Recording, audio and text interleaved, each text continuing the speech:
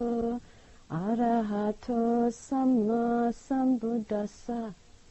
Namo Tassa Bhagavato Arahato Samma Sambuddhassa. Namo Tassa Bhagavato Arahato Samma Sambuddhassa. Buddhang Dhammang Sangham Namasami.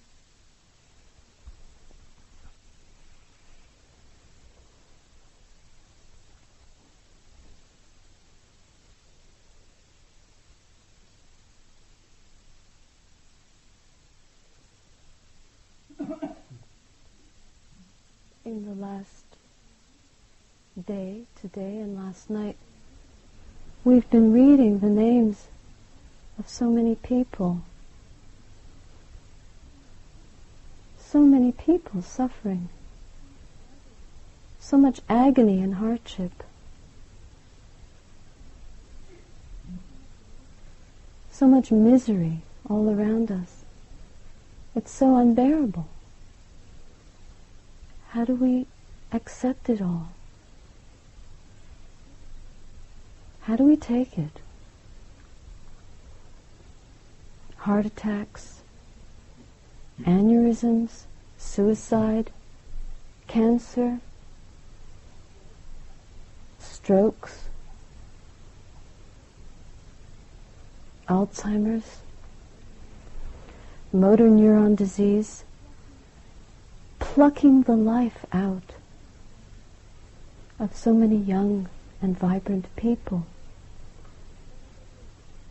Old age, sickness, disease, decay, snuffing out the lives of so many elderly people who still have a lot of living that they want to do. What does it all mean? Death is all around us. In nature, we're coming into the season now where everything is dying. This is the natural law. This is not something new. And yet, time and again, we keep pushing it out of our lives, trying our best to pretend that we aren't going to die, that we won't grow old, that we'll be healthy, wealthy, and wise until the last moment, and then finished. But even if we were never sick a day in our lives, we still die.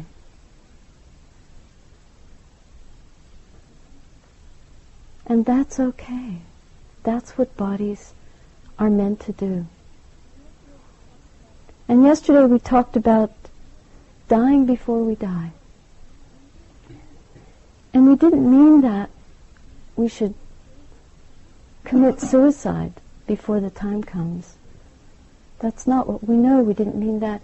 What we mean by this is using this practice, this meditation, this contemplation, to understand our true nature, to go deeply into the mind, to investigate and study who is it that we really are. Because what dies is not who we are. We are completely identified with our bodies. We think, this is me. I am this body. I am these thoughts. I am these feelings. I am these desires. I am this wealth that I have. These beautiful possessions.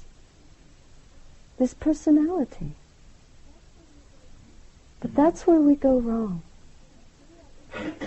And through our ignorance, we go on chasing after shadows,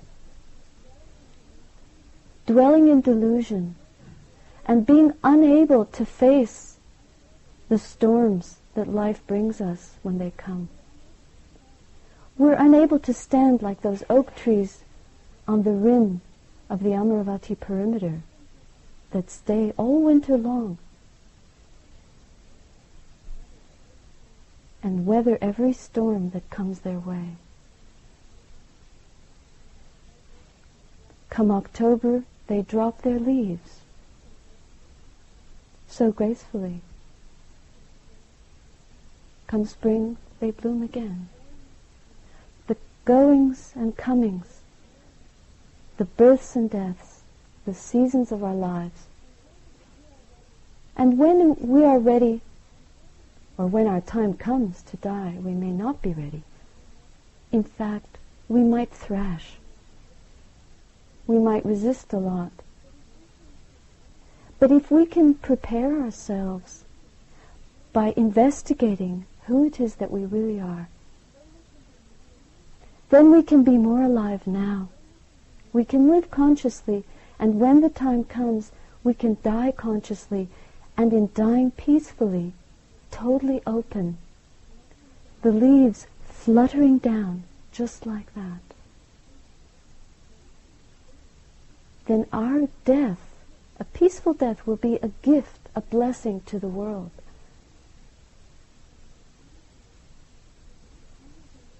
Because it will only be the natural dissolution of the elements of the body, returning to where they belong.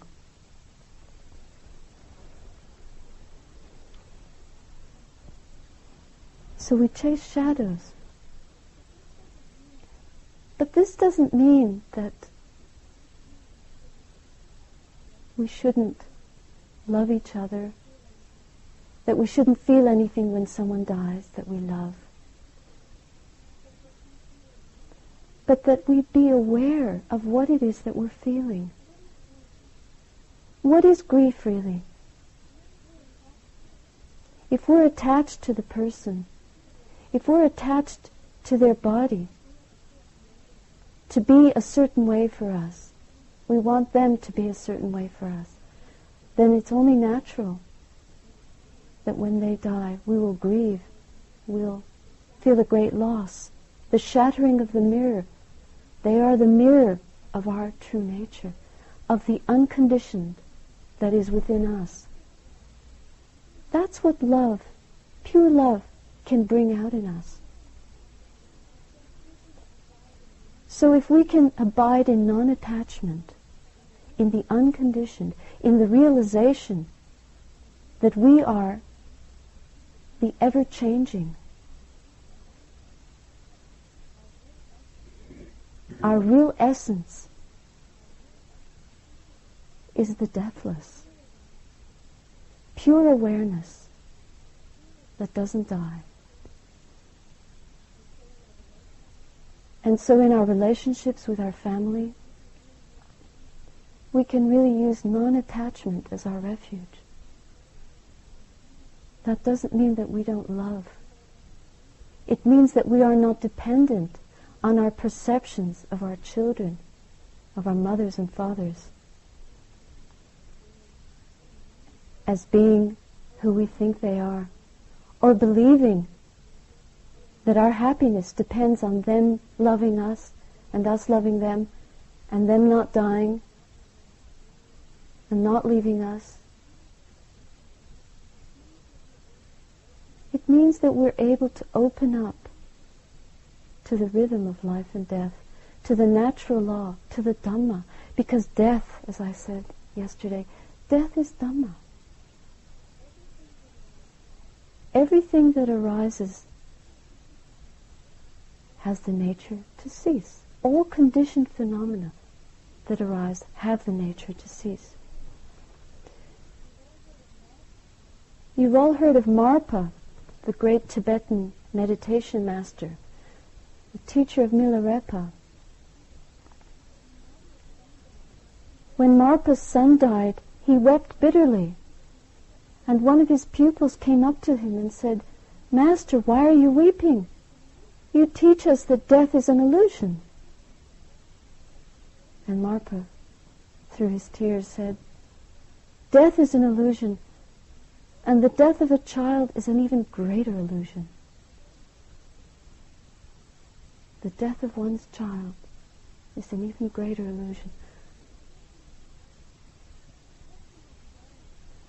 What he was showing his disciple in that moment is that yes, he could understand the truth that all conditioned phenomena, all that is conditioned, that has the nature to arise, has the nature to cease, even in understanding that, he could still be a human being.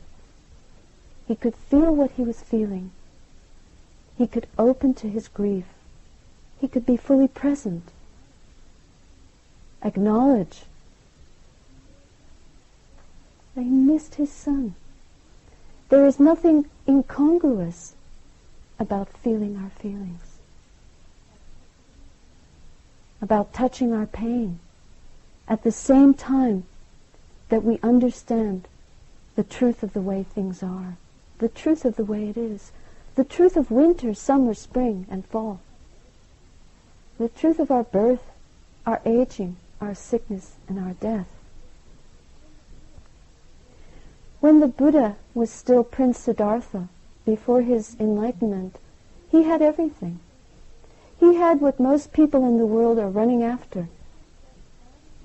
As they push death farther to the edge of their lives, as they push the acknowledgement of mortality, morbidity, and suffering to the farthest extreme of their consciousness, running after riches, running after property, running after fame, running after business, success, power. The Buddha had all of that. He was a prince. He lived in a palace. He had a wife and a child. He had all the pleasures of the senses.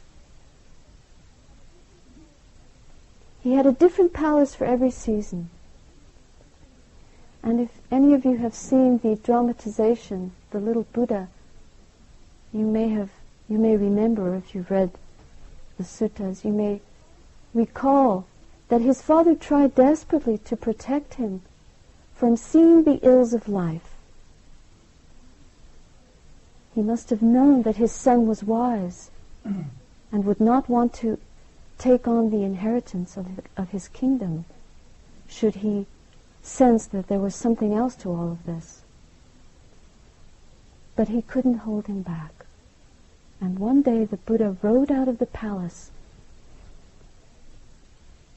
and saw what he had to see. The 4 heavenly messengers. Some of us might think it's contradictory that a heavenly messenger could come in the form of a very sick person. What's so heavenly about a very sick person? But it's a divine messenger. Because suffering is our big teacher, as Colin mentioned in his note. The death of a dear friend taught him the truth of the first noble truth of suffering. There is suffering. What is so heavenly about the second heavenly messenger? Seeing a very old man hobbling along. And what is so heavenly about seeing a corpse riddled with maggots and flies decaying on the funeral pyre? These were the things that the Buddha saw that opened his eyes to the truth about life. And the 4th heavenly messenger was a samana, a monk. Could have been a nun, but a monk. Not important.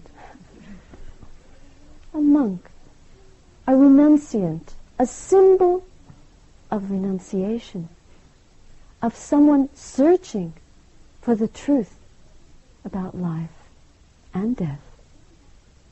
Someone who had given up the world to discover within himself the reality that is to be discovered.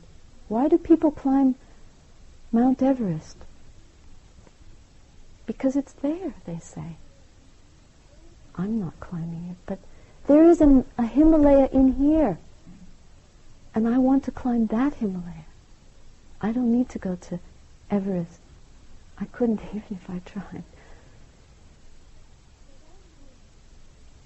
So that's where this renunciate was pointing the Buddha to the other reality that he could discover within himself. And that set him on his journey. These messengers point us to the way of truth, because we're running in the opposite direction. We are running in the way of ignorance and selfishness, completely caught up in delusion, confusion, wrong view. There's a crazy wisdom story about Nasruddin again. Nasruddin was told that if he spread a certain herb around his house, it would keep away the tigers. So he collected a lot of these herbs, as you say in England, excuse me, and he began spreading them all around his house. And his neighbor saw Nasruddin crawling around on the ground, spreading these twigs and roots around the circumference of his house, and he said, "Nasruddin, what are you doing?" He said, "I'm creating a protection from the tigers." And the neighbor said, "But there aren't any tigers around here." And Nasruddin said, "You see, it works." What is it that we are really looking for in life? We're looking for happiness, for safety, for safe refuge, for peace. And where are we looking for those things? Collecting more and more possessions, having to have bigger and bigger locks on the door, alarm systems, rig your car with every kind of burglar alarm. They have these gadgets that now on the new cars, you push a button, and if you, my father showed me this when I was with him, if you're far away in a parking lot, you can make your car start beeping in case you forgot where you parked it.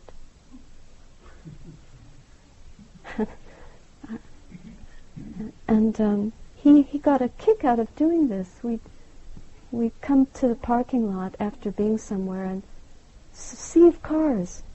And sometimes we'd forget where it was, so he'd press this button and it would start beeping and making this terrible noise.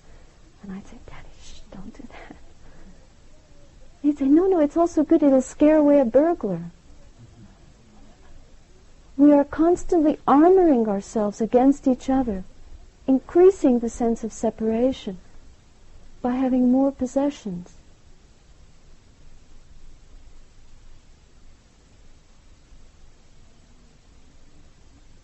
By having more degrees. And then the more PhDs you have next to your name, the more respect you expect. So you're constantly at the verge of disappointment if people don't show you enough respect. You're constantly on the verge of disappointment if you don't make that business deal, or if you don't get that raise in your salary. This is not to put down the material realm. Not at all. We need things. We need food. We need clothing to protect us. We need shelter. We need warmth. We need a place to sleep, a place to rest. We need friendship. There's a lot that we need to make this journey. But our attachment to these things and our attempt to fill ourselves, to fill the emptiness in our hearts with more and more stuff, with entertainment, with distraction, with a collection of CDs and cassettes and all the best music in the world, and going to the most exotic places on holiday, or having a fantastic time going out for dinner at different restaurants, and constantly trying to fill the hunger, and still we can't fill it because we're looking in the wrong place. And so when somebody suddenly gets ill, loses a leg, has a stroke, is faced with death, gets AIDS, and has to bear unspeakable suffering, what do we do? Where is the refuge?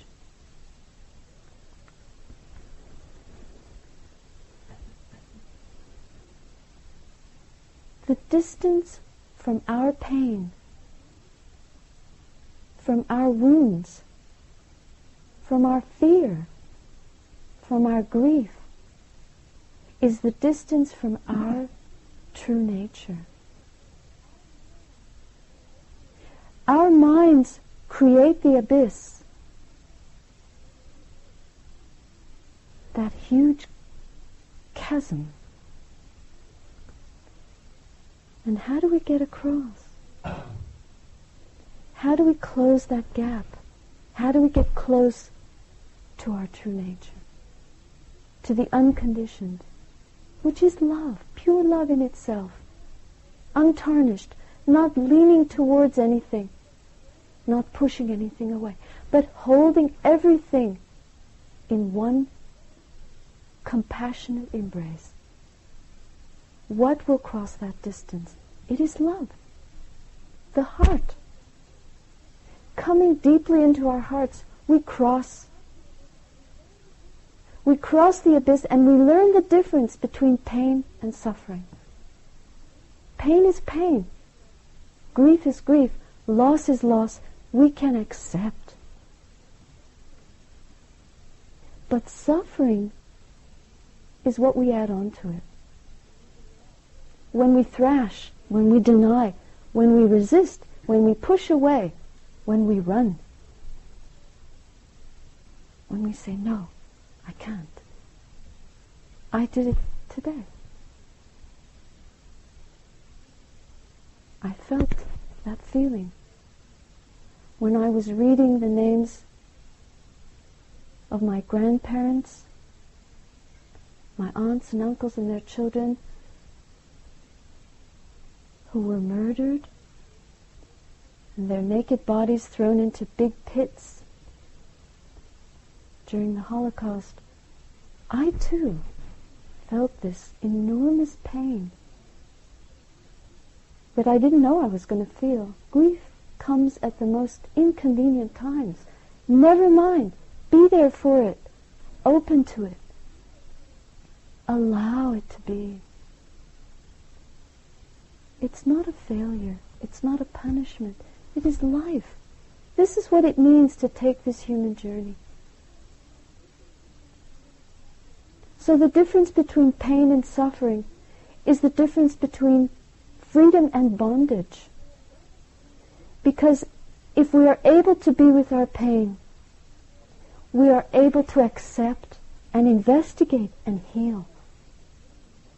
If it's not okay to grieve, then it's not okay to look at it, to investigate it, to hold it in your heart, and to be at peace with that feeling.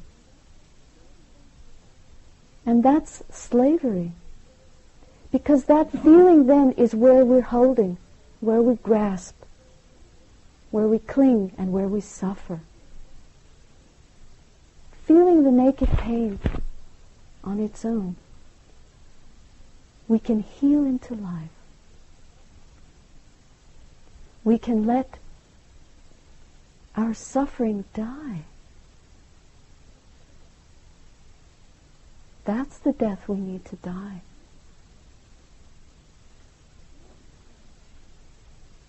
Yes, it's unfair, we think, when a young child dies. This has been happening for millenniums. When my mother was 18 years old, war broke out in Germany, 1939. And being Jewish, she and her father had to flee. They were put in the Kovno ghetto in Lithuania. And they managed to escape from the ghetto before it was completely exterminated. And they hid in the forest like animals, eating I don't know what. And then at the age of 58, she developed Alzheimer's. And for the last 18 years of her life, 10 years of which she didn't even recognize me, she was a mental and physical cripple. Is that fair? So much tragedy. Is it fair that there's a tidal wave that wipes out villages? A hurricane that blows the Atlantic Ocean over a whole coastal region and causes thousands of dollars or pounds in damage and many, many lives lost? Is it fair that the Hutus and the Tutsis are massacring each other to death?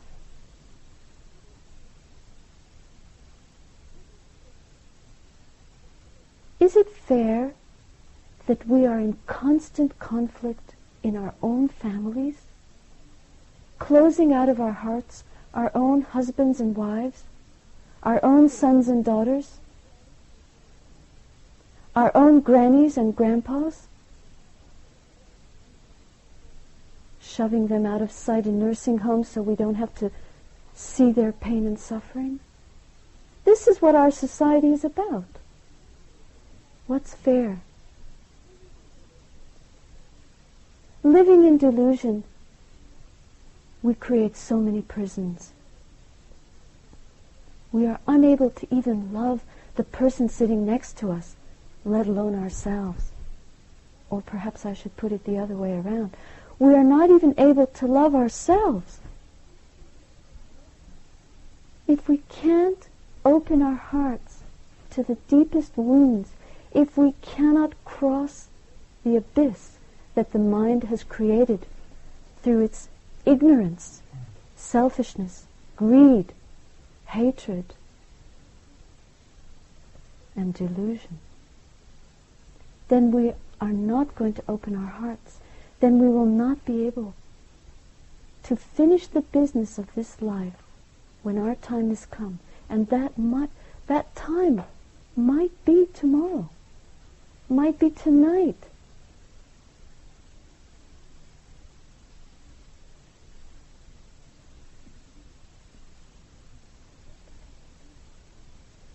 So what this all means is taking responsibility for what we feel.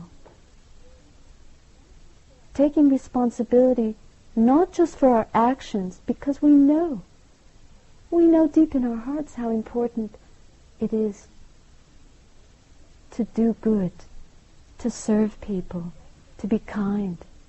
We know the results that brings for ourselves.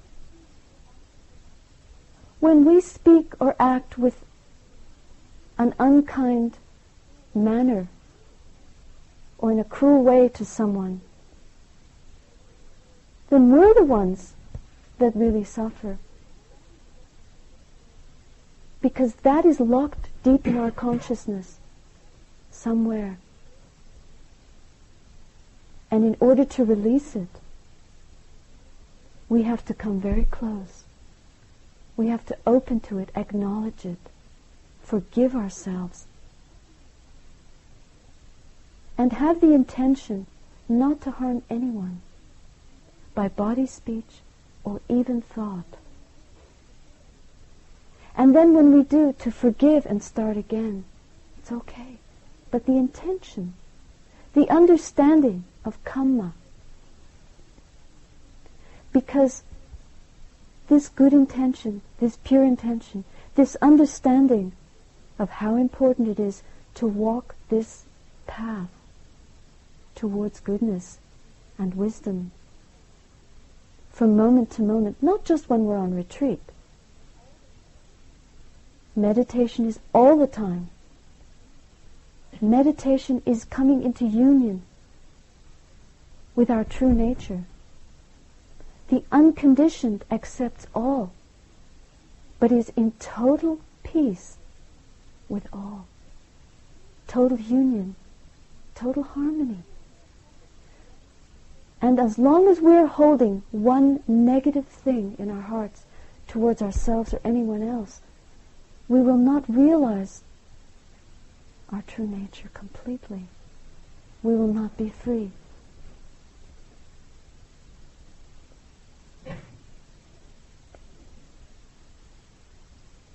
Taking responsibility for what we think, that's getting very refined.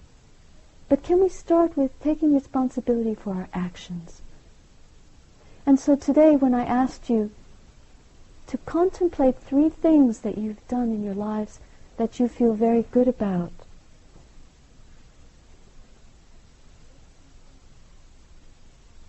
those 3 things you've taken responsibility for, they help you in your present practice to feel confidence, trust, energy to keep going. The momentum for mindfulness.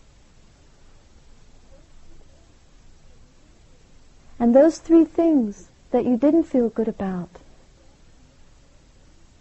perhaps a dark cloud over consciousness. And this is very wholesome. Moral shame and moral fear, hiri otapa. Knowing, recognizing when we've done something that we feel was not right. We regret, and there is forgiveness. We are human beings, we make mistakes. But it is important to recognize and learn from the mistake. Learn from our limitation, from our weakness, and start again. And moral fear, which is the intention, not to repeat that. Because we know the karma, we know the result, we know that what conditions and what is the cause and condition for goodness is goodness. And ill will is ill will. And greed conditions more greed. And hatred conditions more hatred. Loving kindness conditions more loving kindness. And wisdom is the cause and condition for greater wisdom to arise.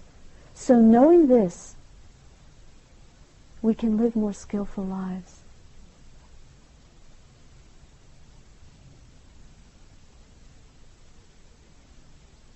One time when the Buddha was giving a teaching, he held up a flower, and the Venerable Mahakassapa, one of his great devotees and disciples, smiled.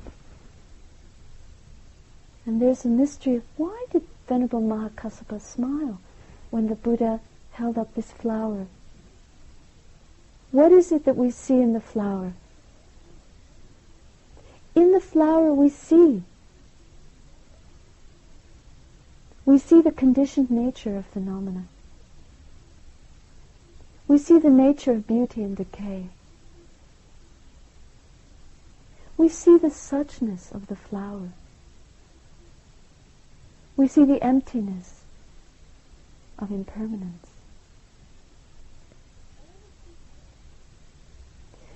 All the teaching is contained in that flower. All the 84,000 suttas are contained in that flower. The Buddha taught 2 things, suffering and the path leading to the cessation of suffering. Suffering and non-suffering. So why are we so afraid of death?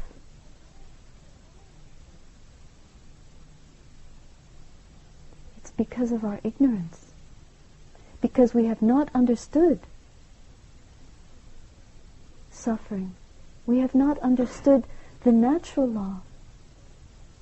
And we have not understood that there is non-suffering. If there is birth, there is death. And if there is non-birth, then there is the deathless. the unborn, undying, uncreated. Love, the supreme, the magnificent, Nibbana. What is Nibbana? It's like a flame gone out. The death of desire, the cooling of the ashes.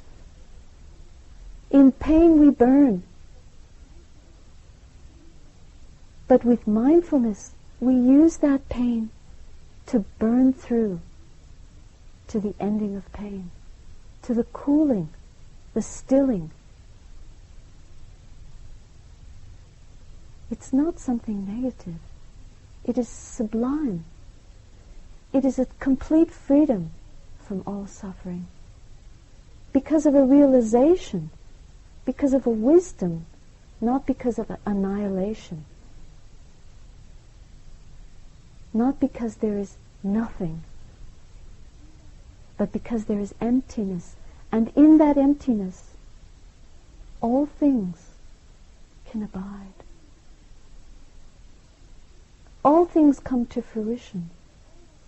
A human being is like a candle. We're all like different candles, different lengths, and we burn just as we're meant to burn. Each one of us has our lifespan. We have the genetic combination based on karma, based on causes and conditions that arose through our birth, sustained through our life, and die according to their law. But karma is not fatalistic. Karma is not just that everything is already designated. So-and-so will die at 20, so-and-so at 55, so-and-so at 33. This person from AIDS and another person from a car accident. It's not that it's all determined. If that was karma, then where is the factor of wisdom? Yes, we have a choice. We can choose the Eightfold Path. Right view, right thought, right speech, right action, right livelihood, right mindfulness, right concentration. We can choose the path of freedom. And in that way we can transform. We can end karma there. It doesn't mean that we won't die, of course, because the body is a conditioned thing. It arises according to conditions and decays and dies. That is something we cannot change. But what we can change is the direction we are headed. And believe me, if you don't change the direction in which you're headed, then you're going to get where you're going. Think about it. In this very moment, we can transform ourselves. We can free ourselves. Nibbana is not out there in the future. It is the intersection of the timeless with the time. We have to let go the future, let go the past. It doesn't mean we forget the people we love, the jobs we do, the schedules we have to keep, our duties, our commitments, our obligations. No. But in every single thing that we do, we pay close attention. We open. We allow life to come towards us. We don't push it away. We allow the moment to be all that we have. We live contemplating things, understanding things as they really are, and not in a veil of deluded desire. And so in that way, Nibbana is this moment, the ceasing of the fires of greed, hatred, and delusion, the cessation of suffering. We're all able to do this. A candle has a light. That light, one little candle from this shrine, can light so many other candles and is not diminished by it, is it? And in that way, we are not diminished by tragedy. We are not diminished by our suffering. If we can abide with it, make peace with our anger, make peace with death, realizing who we really are. And in that way we are like lights in the world, and our life becomes a blessing for everyone, for ourselves, for each other.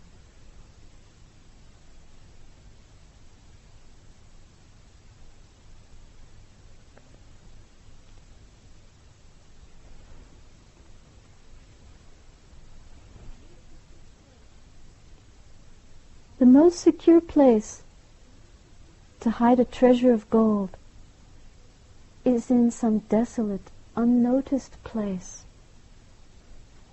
says Rumi. Why would anyone hide treasure in plain sight? And so it is said, joy is hidden in sorrow.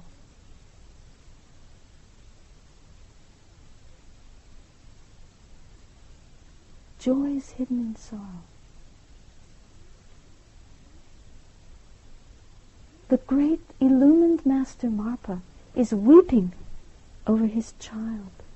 Does that tragedy of a young child dying take away from his wisdom?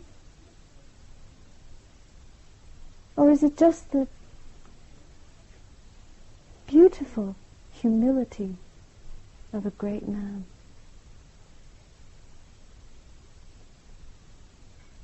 A great teacher.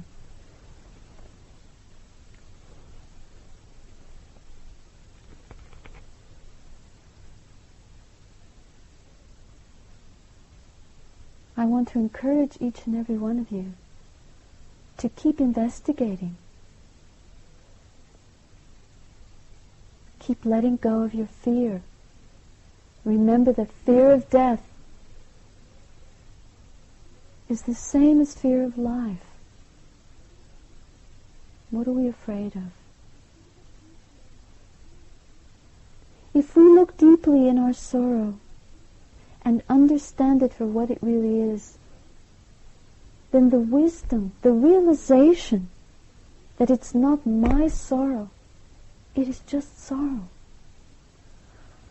And we breathe into it, and there is that joy again. Joy and sorrow can come together.